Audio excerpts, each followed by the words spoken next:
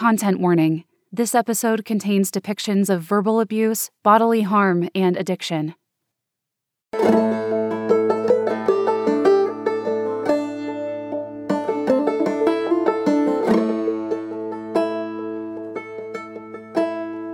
Moss Hollow, Episode 5, Death and Rebirth.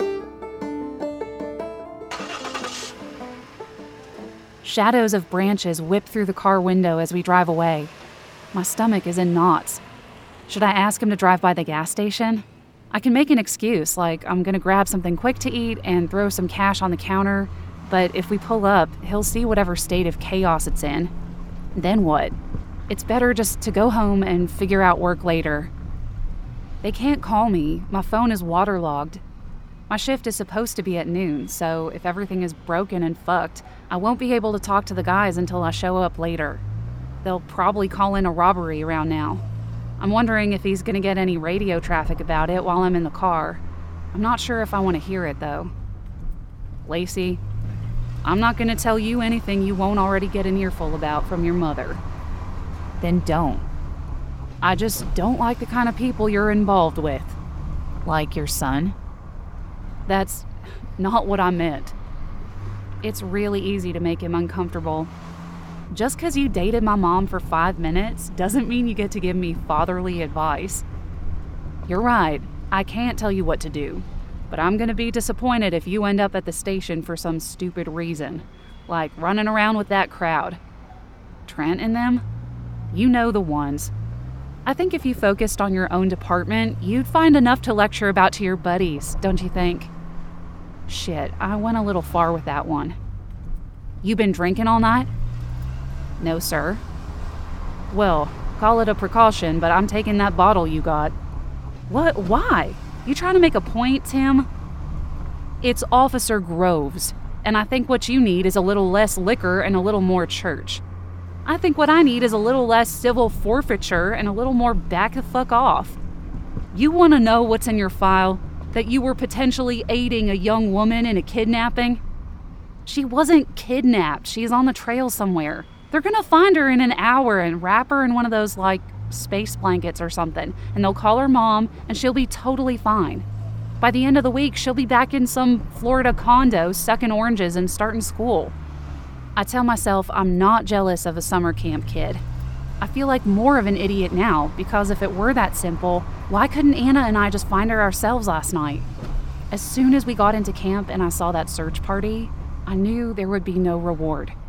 What the hell was I thinking? I feel guilty for being so desperate.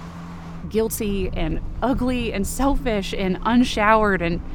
Well, my guys are up there now helping with the search. And if that little girl isn't found this morning, they're gonna take your friend in for more questioning.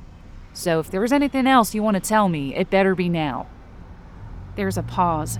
I can't figure out if he's making that up to put me in my place, or if there's truth to it. At a stop sign, he starts a voice memo on his phone. Tell me more about Anna Pierce. I immediately press the stop button. I told you in the office she came into work to get Band-Aids. Shouldn't this be a little more formal, Tim? I kind of hate that I'm indirectly defending Anna. The car is silent again. I think he realizes he can't project a cool action hero image and also tell me to go to church in the same conversation. People imagine themselves as all sorts of things, but if you're gonna lie, pick one and stick with it. Tim whacks the console. I swear. I would ask him, swear on what? But I don't want to push it. I start to get worried. I look out the window for any sign of...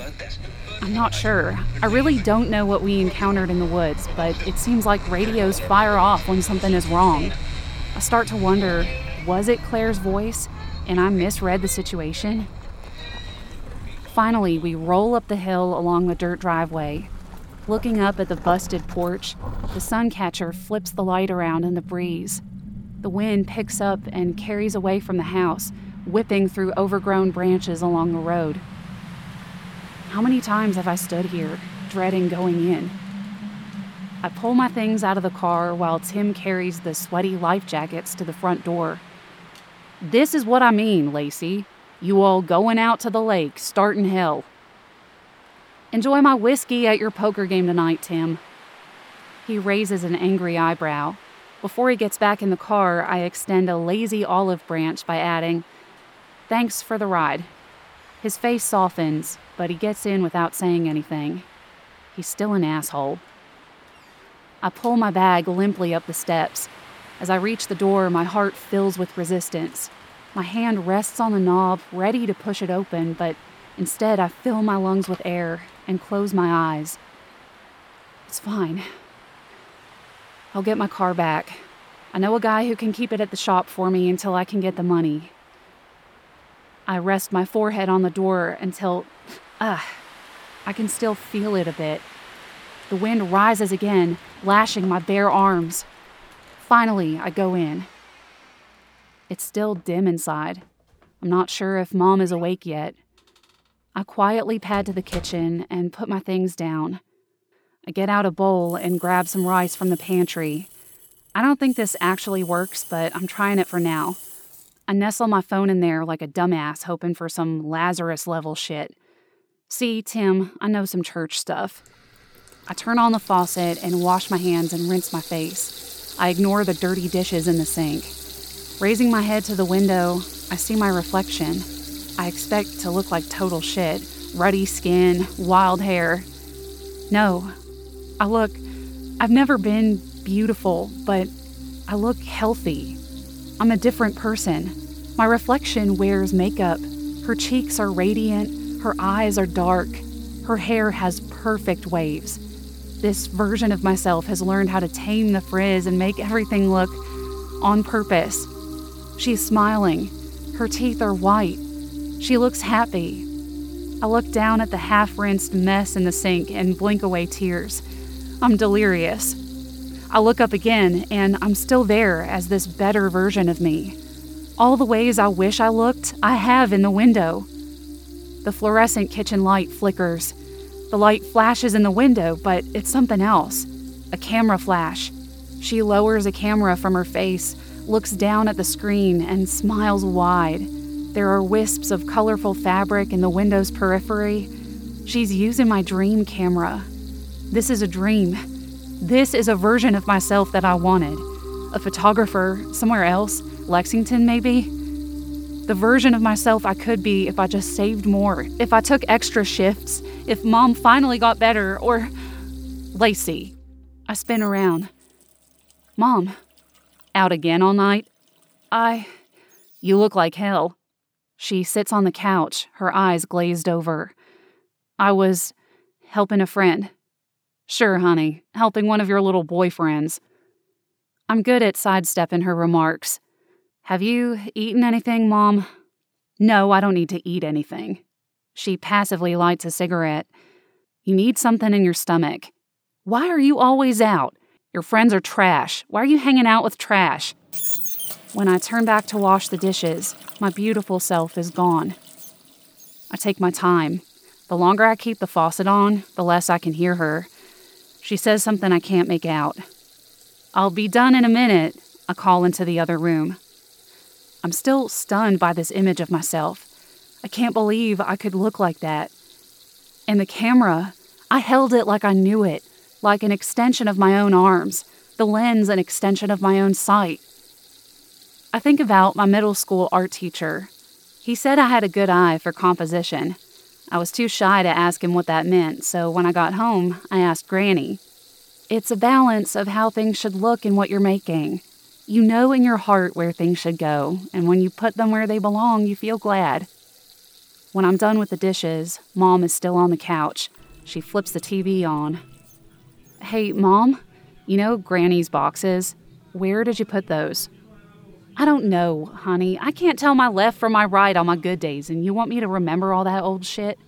Just, where is it? Check both the closets, I don't know.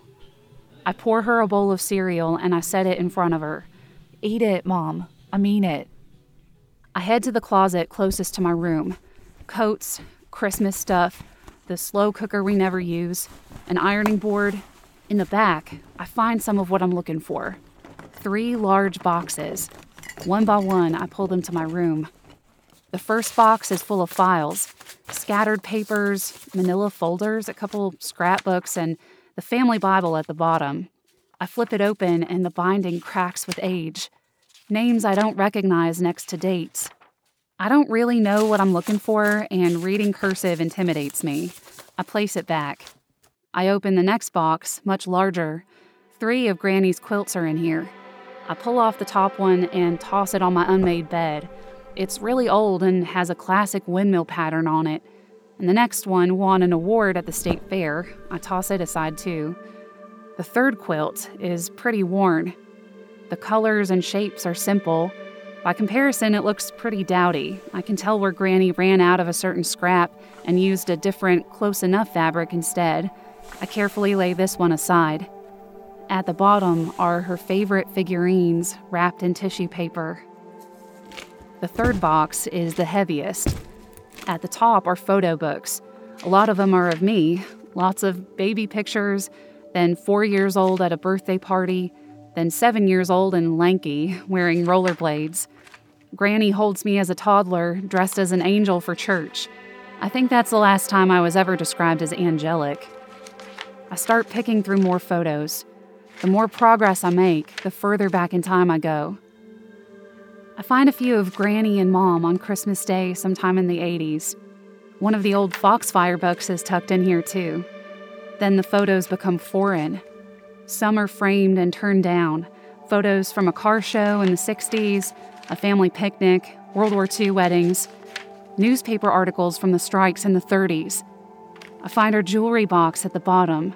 I open it, expecting Mom to have cleaned it out, but everything is still here. The only thing that's weird is that there's dried plant matter inside, tiny bundles held together with thread. I close the box and place this on top of the quilt to hide it somewhere. A small weathered album is crushed at the bottom. When I open it, the first photo is her.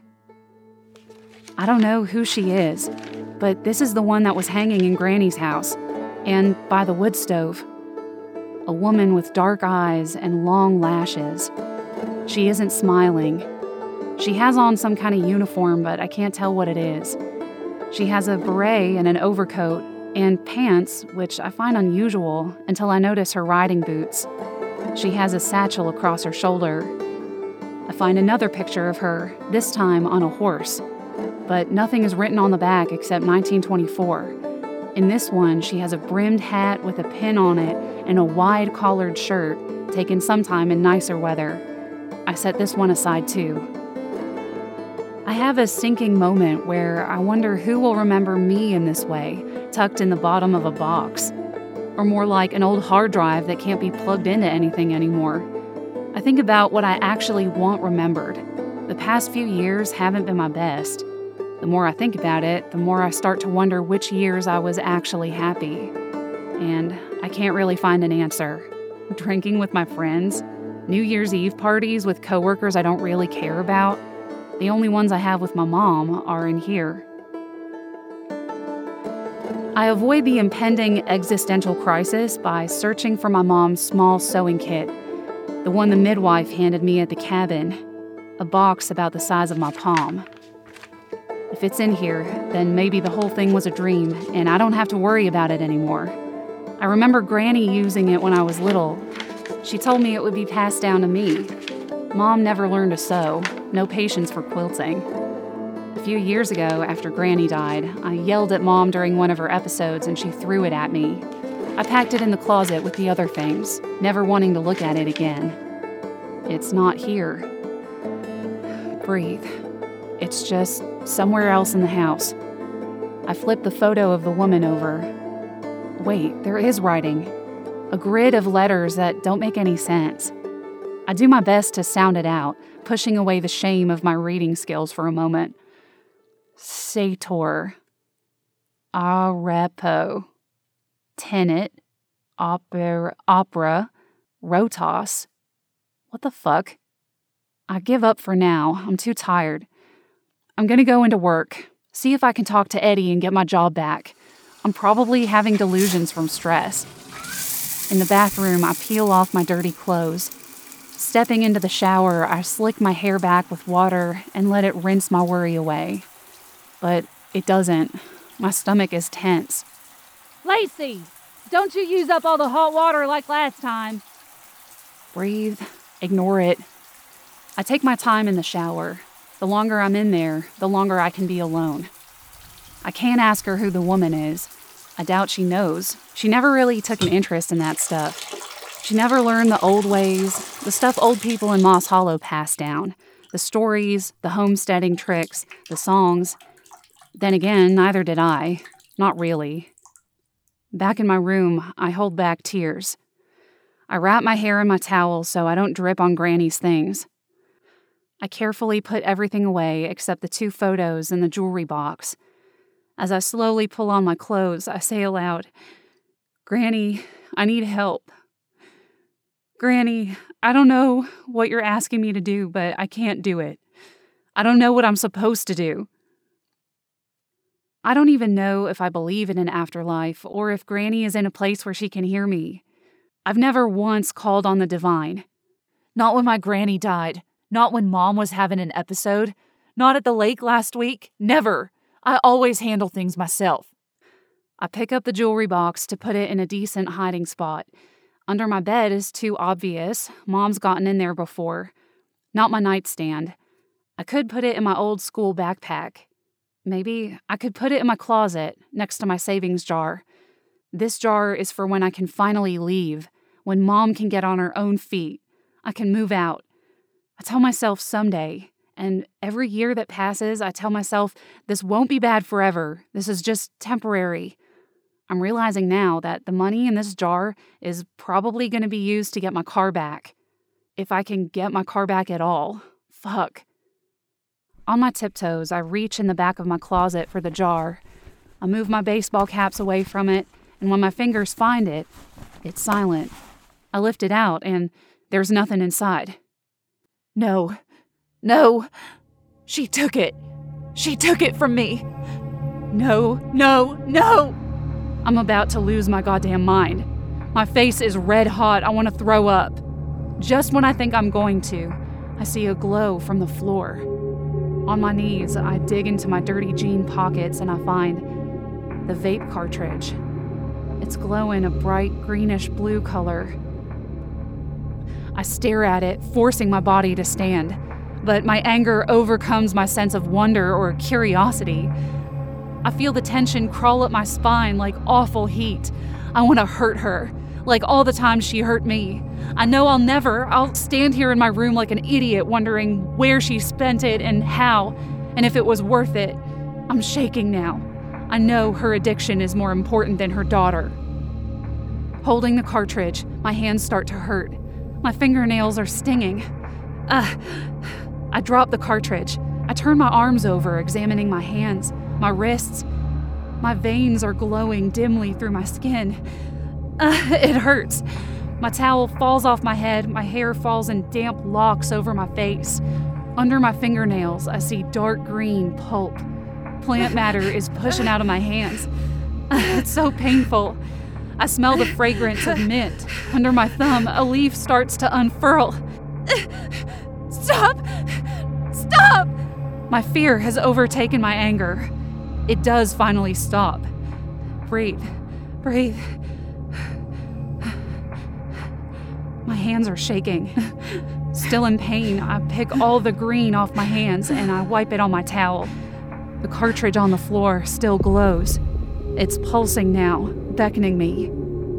Lacey! What the hell are you doing? I have an idea. I put on my clean work polo. I grab my backpack and I throw whatever will fit inside. I grab Grandma's jewelry box too, and the quilt. I ran away as a teenager twice, but came back. A change of clothes, my toothbrush, and things from the bathroom. I'm racing now. My baseball cap. I'm grown now. She can deal without me. Let's see how she does on her own. My anger seizes me again. Under my feet, the wet towel is growing more mint. It starts to spread across the floor. Before it overtakes them, I grab the black and white photos and stuff them in my backpack's front pocket. Marching down the hallway, I hold out the cartridge in front of me and I burst into the kitchen. Lacey, you answer me when I talk to you. I hold it next to my phone. In my head, I repeat the mantra to myself. I bind the cycle of life and death. I bind the cycle of life and death. It's time to leave. I can do this. Lacey, where do you think you're going with all that? I know you're not going to work. My hands start to hurt again. No, I push my anger beneath my wave of desperation. I'm leaving, Mom. No, you're not. Where are you gonna go? You can't leave me. She grabs my arm. I feel my veins swelling. I pull her off and focus on my phone and the rice. She storms toward the TV. You can't even keep your phone alive. You get all this from your father. Where do you think you could go with no money? You took my money! Now I've turned toward her and I'm letting out a long, vile string of everything I've ever held back from her. I call her horrible names, a pathetic excuse for a mother. It all comes pouring out. You know you'll never leave, she says. I didn't raise you to be chicken shit when things get hard. You make it hard. She reaches for the bowl of cereal and hurls it at me. The bowl misses, but I'm drenched in milk. I stare through her, unsurprised, but more hurt than I've ever been. Unflinching, I tell her, I'm leaving. For all the heat I feel, my demeanor is absolutely frigid. My arms hurt. I can feel it happening. I just have to hold it back long enough to get out the door. I have just enough resolve to do it. She pleads with me now. You're coming back, right? I need my baby here with me. Look, I'm sorry about all the things I said. I'm so sorry, baby. Let's get you cleaned up. Honey, come on. I'm sorry. I'll get you a fresh shirt. It's all right now. No. Just then, my phone lights up. It worked. I'm astonished, but I don't have time to check it. I grab it from the bowl and I move toward the door. I feel heat in my neck. My hands are searing with pain. Small buds start to creep from my fingers. My veins are pulsing a dark color. She can see it now, I'm sure. She yells after me. You're marked. You're a marked child is what you are. I knew it. I knew it. I rip open the door and I tear down the steps. Tears are falling now and my body is so hot I feel like it's on fire. Lacey! Lacey! I don't want to look back, but I know I'm never coming home again. I turn over my shoulder, and in the bedroom window I see huge stalks of mint growing wildly out of control, pressing up against the window like there's no more room inside. Gripping my backpack, I run.